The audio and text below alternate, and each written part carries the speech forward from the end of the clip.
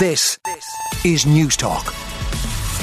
And once again, housing is on pretty much all of the front pages. The Irish Times, more landlords expected to exit the market. So if we hoped that lifting the eviction ban would mean you'd keep some landlords in the market, that may not be the case, because the Irish Times says that there are predictions that 15,000 tenancies could be lost this year. The majority of notices to quit in the last quarter of last year were given by landlords intending to sell their property. These are the latest figures released by the RTB, and the Irish Times says that the figure is going to increase the pressure on the government to try and stop the wave of notices translating into a surge in homelessness.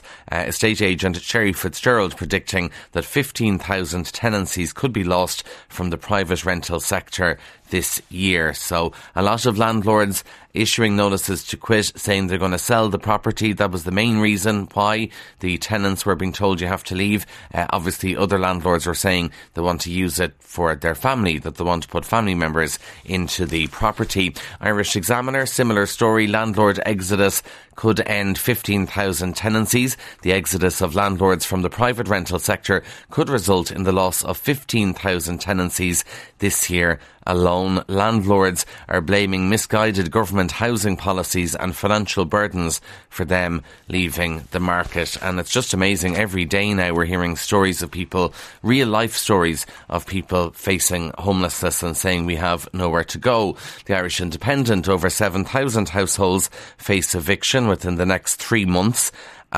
Because landlords are fleeing the market. Homeless charity Simon Communities says it was concerned that with 7,300 households facing eviction, this will see homelessness grow in the coming weeks and months. And these are figures we've never seen before. We've never seen this wave of homelessness before. So it looks like it could get even worse, according to the homeless charities. The Irish Daily Mail, double blow for renters. More than 6,000 rental tenancies will be terminated in the next 3 months. And that paper reminds us that this is at the time when the letting market is set to shrink substantially. So where do people go if they're being told you have to leave? Taoiseach Leo Varadkar will be on this morning's News Talk Breakfast. Housing, of course, being a big feature of that interview. On to other news. The Irish Daily Star goes with an interview on RT's Upfront last night. My Army Rape Hell. They've a photograph of Roslyn O'Callaghan. This is the former army soldier who says she was raped by a senior officer as she slept. Ms O'Callaghan said she reported the matter to her superiors, but was told there was insufficient evidence to charge him. And she said, from that moment on, my soul left my body. And the Irish Daily Mirror goes back to the news of a blue flu, or a potential blue flu, when Joe Biden visits. Garda blue flu threat to Biden. Gardaí may stage a blue flu industrial action during Joe Biden's visit. This is all in a row over Newark rosters. Really, the AGSI saying it can't rule out industrial action during President Biden's visit to Ireland. And the Irish Sun on the front page, late is Byrne again.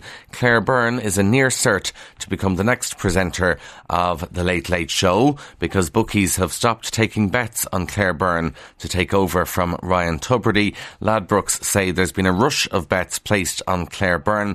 Her odds are 3-1 on before they actually pulled the market yesterday. So with some bookies, you can't even put a bet on as to who will present the Late Late. Although I was listening, James Dempsey, the TV reviewer on Moncrief here on News Talk yesterday, was reviewing the new quiz show presented by Claire Byrne.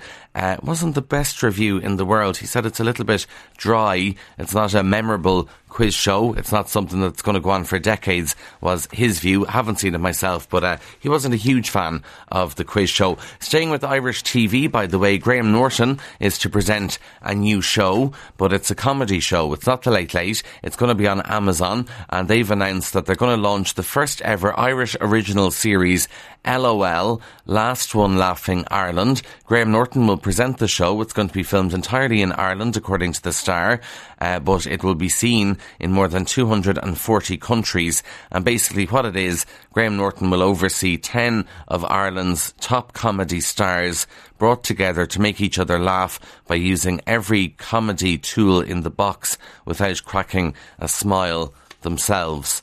I don't really understand the premise of it, but I'm sure a lot of money will be thrown at that and it'll be very, very funny. Now, back to housing for a second. The Irish Times is looking at a different victim of housing, which is sick children, because nurses say they're not going to work in the children's hospital because they've nowhere to live. So the Irish Times says there's going to be further delays to the rolling out of services at the National Children's Hospital unless affordable accommodation is provided for the nurses. The INMO is warning that nurses are being priced out of the housing market in Dublin and the areas around other major hospitals. So obviously the Children's Hospital going to need a lot of staff. About 5,000 staff will work at the hospital, but where do they live? Because on Sunday there were 10 properties for rent in the Dublin 8 area, and if you want a one-bed apartment, it ranges from between €1,300 to €1,800 a month.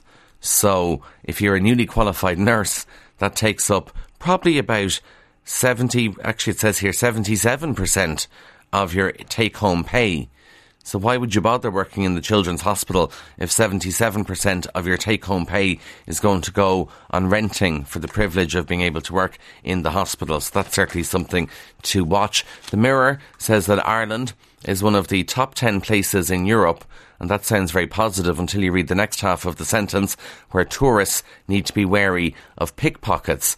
Travel experts have revealed where each holiday spot ranks on the European Pickpocketing Index. Visitors to Italy's Colosseum, Trevi Fountain, Pantheon in Rome, also in Florence, the people have had items stolen there. France has the second highest number of pickpocketing mentions, and also the Republic of Ireland ranks 9th with only 30 mentions of pickpocketing. So only 30 mentions, and yet we're in the top 10 of pickpocketing holiday spots here in Ireland. Not the positive tourism story that you'd want, but I think those figures are quite low. A couple of final stories, one from The Sun.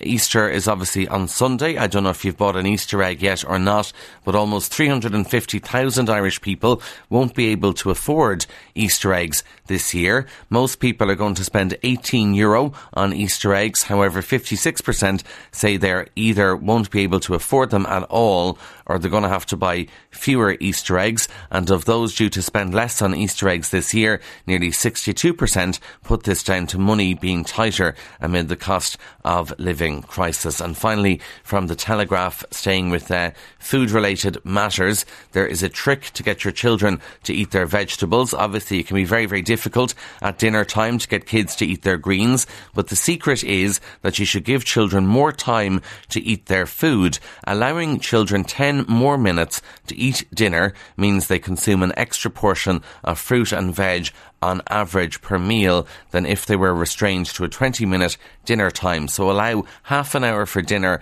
rather than 20 minutes, and you might get them to eat their greens. On 106 to 108 FM and newstalk.com. This is Newstalk.